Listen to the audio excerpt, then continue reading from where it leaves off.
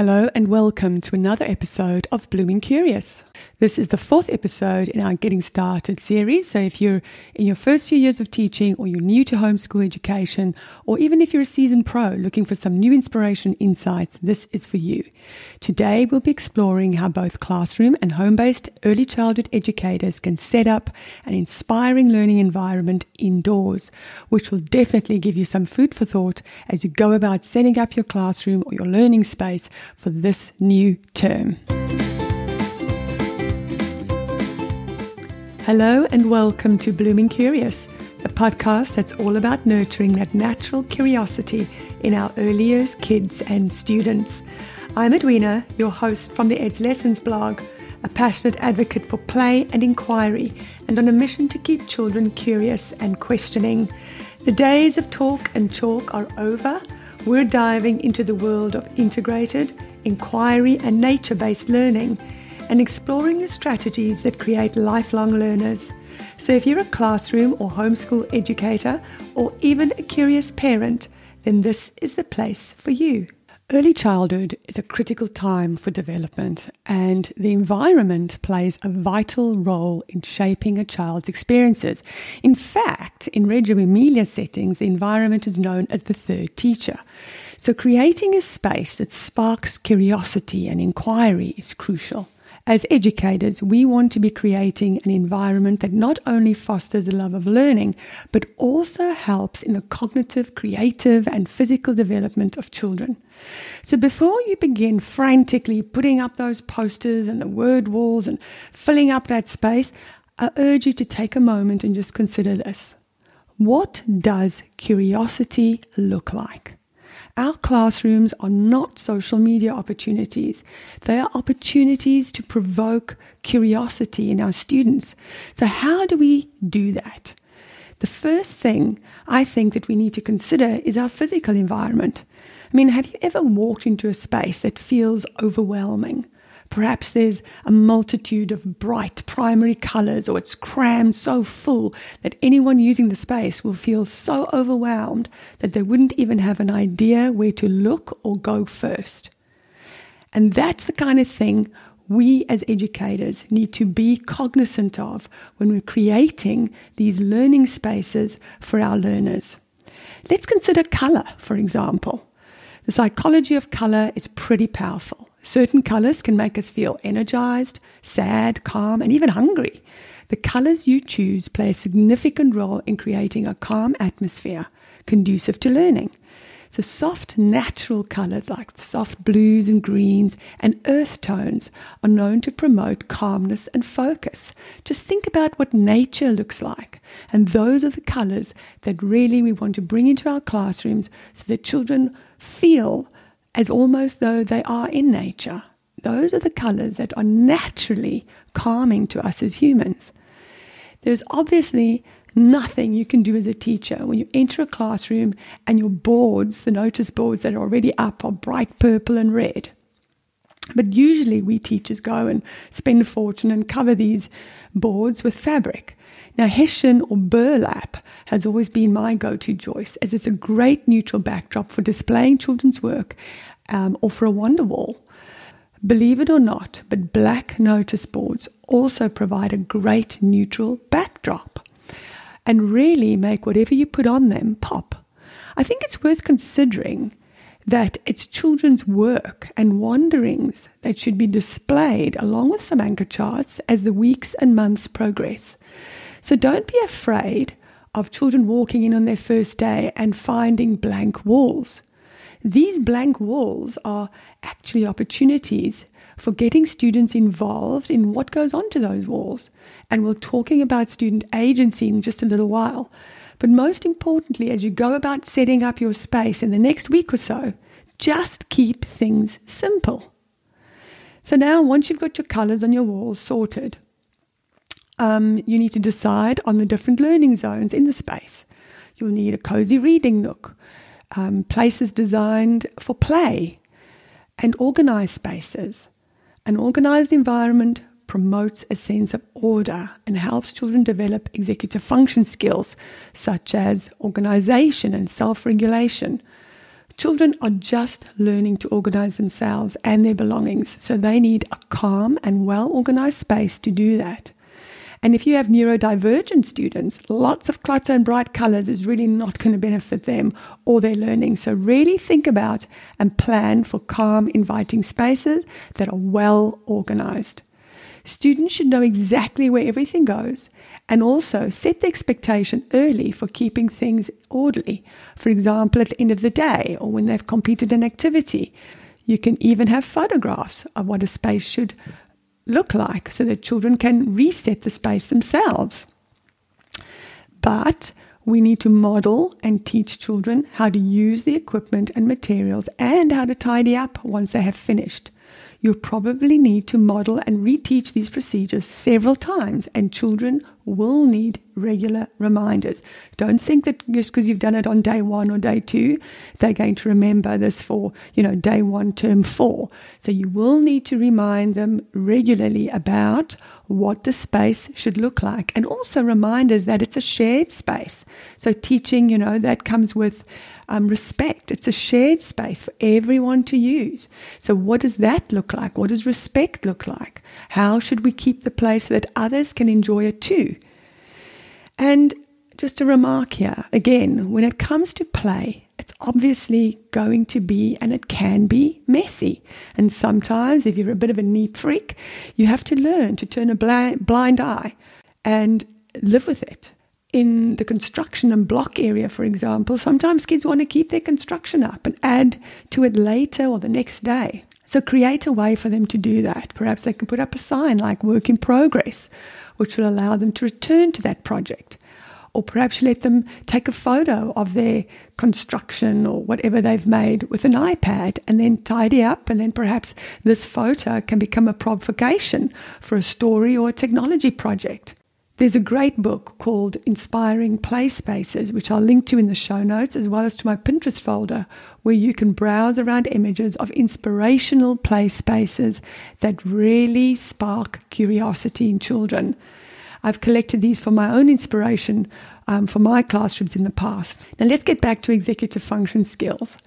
An organized space and a teacher contribute significantly to the development of executive function skills in young children. We as the adults have to model organizational habits. We've got to teach children to clean up after themselves and provide visual cues for routines.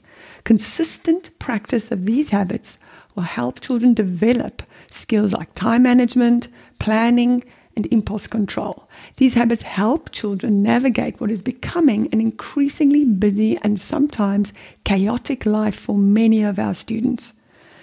So now you have your place set up. Let's talk about the kind of materials you're going to include in those spaces. We want to promote curiosity and inquiry, for children to be curious and thinking individuals. So the materials we provide must foster curiosity and exploration. Things like trucks and dolls have a place in any play space, but they are not open-ended. They can only be dolls and trucks. Open-ended materials, on the other hand, are only limited by the child's imagination. Building blocks of all types, that includes Lego or Duplo. You can even get wood offcuts or go to your local building supply store and just get some wood and chop it up yourself if you need to. Art supplies, objects from nature like plain old sticks or even pebbles and pieces of fabric all allow for a wide range of possibilities. We need to keep the environment fresh and interesting, so rotating those materials regularly is key to sustaining children's curiosity and encouraging creative thinking and problem solving. So definitely include some open-ended materials wherever you can, and that includes loose parts. And I'll be having a chat with a loose parts expert in an upcoming episode, so be sure to subscribe and follow so that you are notified of new episodes and so that you don't miss out on that chat. Now let's think about provocations for inquiry. These are intentional setups. I'm going to say it again. These are intentional setups that encourage children to explore, question, and investigate. Think of them as invitations to learn, simple yet thought-provoking activities or displays like a nature-inspired table perhaps with drawing paper, pencils and books on the topic that supplements the objects on display, or an art station with open-ended materials, or even a simple tray or shelf with objects beautifully displayed, inviting children to touch and explore, and of course always with pictures or books related to the topic, which encourages reading and finding out. These all serve as provocations that encourage independent inquiry and nurture a love of learning. Now, provocations should, of course, be intentional. There's that word again. And a great place to start with is your humanities and social sciences topic or science. Think about what you're going to be teaching this term and then find objects that link to that topic. So, for example, let's say you're teaching forces. That's push and pull.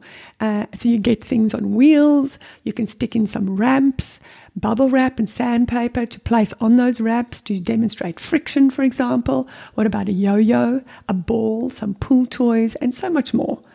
I remember teaching this unit in pre-primary some years ago, and children became interested in the way fish move through water. And suddenly one of the children remarked that whales and dolphins push themselves out of the water. And that led to an inquiry project on how different tail shapes of sea animals allow them to move in different ways.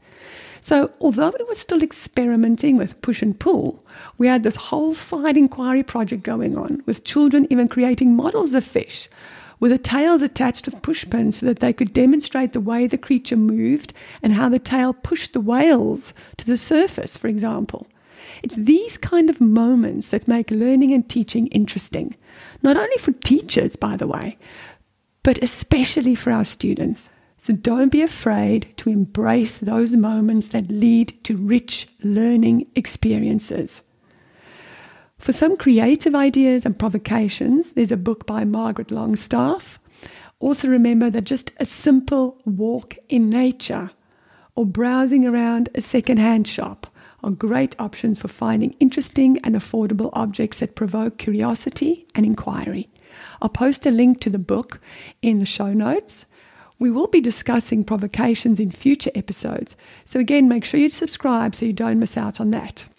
And if you're in your first few years of teaching, or you're new to home education, or perhaps you're a seasoned teacher who wants some guidance in how to integrate inquiry into your everyday lessons using provocations, then I have a great little e-guide especially for you. Go to resources.edslessons.com/inquiry101 and get it there for easy step-by-step instructions for integrating inquiry into your curriculum lessons. Now, finally, let's discuss how we promote children's agency in the learning environment.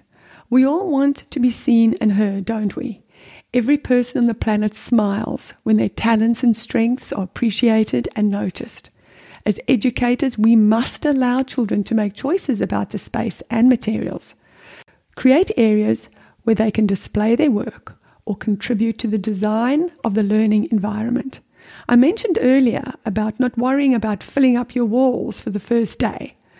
Well, your first day could be a great opportunity to share with students that blank wall and that it is for their wanderings and ideas, for example.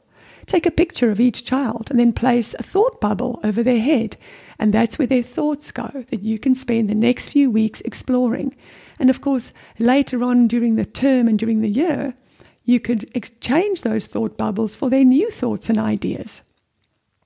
So by giving them a sense of agency, we empower children to take an active role in their own learning journey.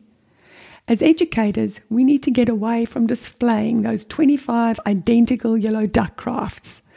We need to start thinking about how we give children agency over their work. Perhaps children can decide on their own water bird. Or perhaps they can all create ducks, but we give them the option of different materials. If you were creating ducks because you're exploring the letter D, for example, can't they come up with their own something or other that starts with the letter D? And some may want to use water paints. Some may want to do pencil drawings, and some may want to create a collage. And so if we allow children that even if you want them all to paint ducks, but they use a different material, for example, we're now seeing true individualization and agency. And isn't that more interesting for everyone, including the environment? Isn't this type of display going to act as a provocation in itself? One where we can have discussions around art materials and inspiration and the choices they made. I want to alert you to this little story written by Helen Buckley, and it's called The Little Boy. It's just 2 pages long, but it's all about the effect that a lack of agency has on a young child's creativity. I really urge you to read it. It'll really make you think, and it will make you truly consider the way you ask children to tackle tasks. I'll place a link in the show notes for you, so make sure you look at that. I think you'll find it to be a really special eye-opener. Now, as we wrap up, here are a few practical things for creating an inspiring indoor learning environment that I want to leave you with. Number 1, involve children in the setup process and promote their agency to foster a sense of ownership. Number 2, observe and adapt your environment based on their interests and your HASS and science topic. Number 3, remember that the learning environment is dynamic. So don't leave up the same display for a whole term or a whole year. It changes with your topics and it changes with children's interests. And last, keep things calm and simple. Don't overdo things. Don't fill the space with all your beloved belongings. Remember, this is a space for the children. So that includes today's episode of Blooming Curious. I hope you found these insights helpful as you work towards creating inspiring indoor space for your youngest learners. I want to conclude by quoting Jess Vance, a thought leader in the field of inquiry learning, for you as you prepare your learning space. Set an intention to be rooted in curiosity. I'm going to repeat that. Set an intention to be rooted in curiosity. So remember that your space is intentional. So if you like this type of content, could I ask you to subscribe and leave a review? This is the only way this podcast will grow and get in front of other educators. So if you tap on those 3 dots on the episode and then tap on Go to Show, scroll all the way down and you'll see where it says Write a Review. That's where you go to do just that. I thank you in advance and I really appreciate you showing up and being here. So until next week, stay blooming curious.